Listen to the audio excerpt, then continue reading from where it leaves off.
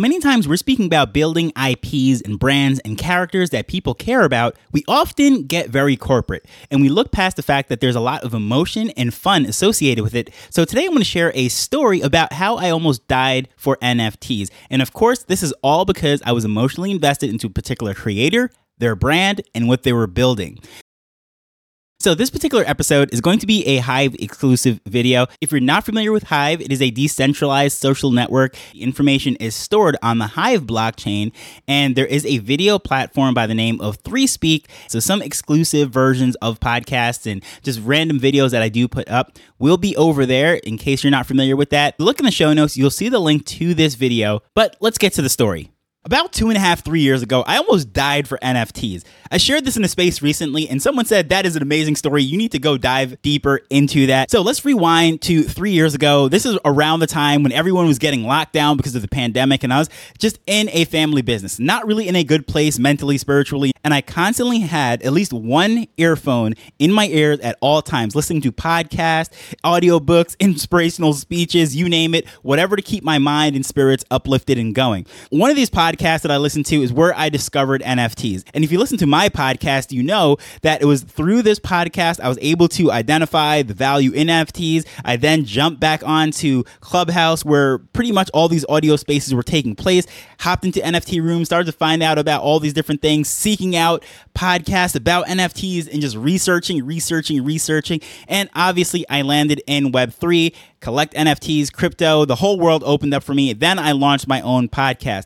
However, at this time, I was a newbie. The first place I landed was actually on the Wax blockchain, just collecting things. I wasn't thinking of flipping JPEGs, as they call it, or anything of that nature. I was just having the time of my life. It was fun. I enjoyed the technology, and it brought me back to being a kid of collecting Pokemon cards, and that's why I started collecting. Now, one of these projects that really caught my attention was by Crypto Stash. And if you know Crypto Stash, he is a streamer. He is constantly speaking about gaming and how the blockchain technology is going to be integrated in that. One of the OGs in the space, really respect the guy, but I was just fascinated by this drop that he was having.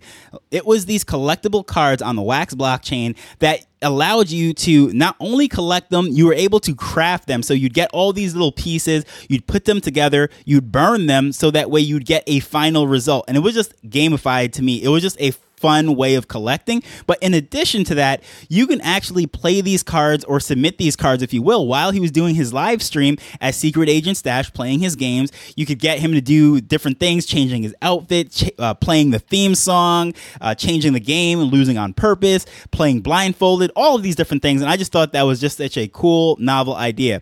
Well, anywho, I wanted to collect these things, and as I said, I was in a family business, and I was there 13, 14-hour days, and many times I just could not move. I would miss lunch and so forth. However, when I discovered NFTs and I was so excited, of course, the mint craze was on, and I wanted to get some of these collectibles, right? I really liked them. I thought it was a cool idea, and again, one of the OGs in the space, I wanted to support the mint and so forth. So, of course, I minted the NFTs, and I collect the packs, and I was so excited because the way this was set up, it was a timed reveal. So a few days after the initial mint is when you started to open up your packs, and then you were able to craft them and make all the stuff that I just spoke about.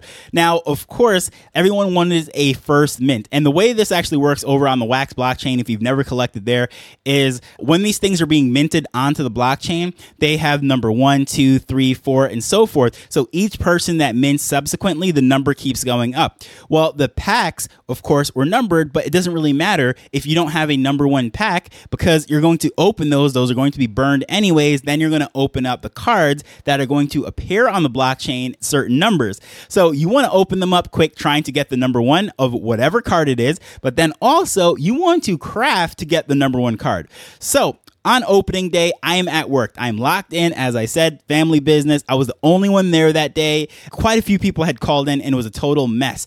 So it came to the time now. The clock is counting down, the day that we get to open our packs and start crafting and minting. And of course, I want a number 1 mint, right? I am someone who loves to collect, and it was like a badge of honor to be able to get a number 1 mint. But as I said, I am at the store and I'm locked down right now. I'm trying to get to the computer so that way I can craft. But unfortunately, the secretary and other people were using the computers upstairs. And I was like, oh man, all the computers are busy right now. There's no way I can craft. But luckily, I live about 5 minutes walking distance away from where I work. So I said, I'll just run up there really quick. I'll open up these NFTs and I will craft and it'll be all good. I'll be back within 10 minutes. No one will miss me. So of course, I tell everyone, I said, look, hold down the fort for about 10, 15 minutes. I'll be right back. I'm just going up the road.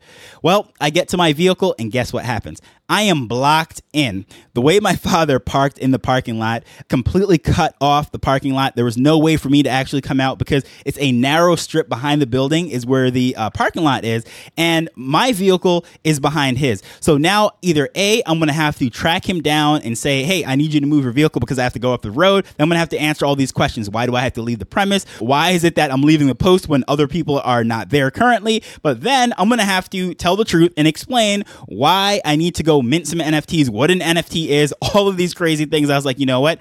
There's about 10, 15 minutes before this thing starts, and I need to be there right now. And I do not have the time to sit there and explain this to my father, explain technology and the haste and why time is of the essence. So I said, you know what? I'm just going to run there.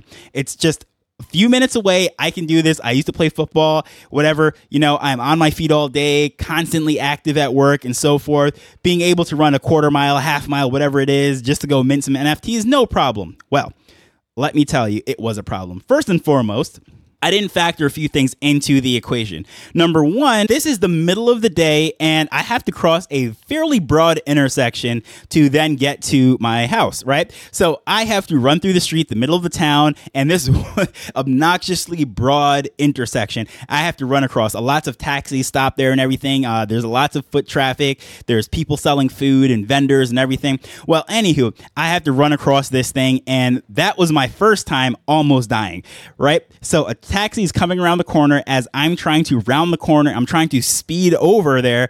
And guess what? It stops inches away from my feet. I survived that one. No problem. I'm focused. I am locked in. I'm getting these NFTs. I'm going to mint. I almost died, but it's all good. Almost doesn't count. I live to go fight again. So I start running again. I didn't even stop to say, oh, it's all good. I just keep going and I'm running back. But here's where the second time I almost died comes in. As I said, this is about a half mile away. And I said I'm an active person and so forth. I used to be a football player. Key word there is used to be. I'm completely out of shape. I might look like I'm fit and everything, but I do not run. I do not do any kind of cardio or anything.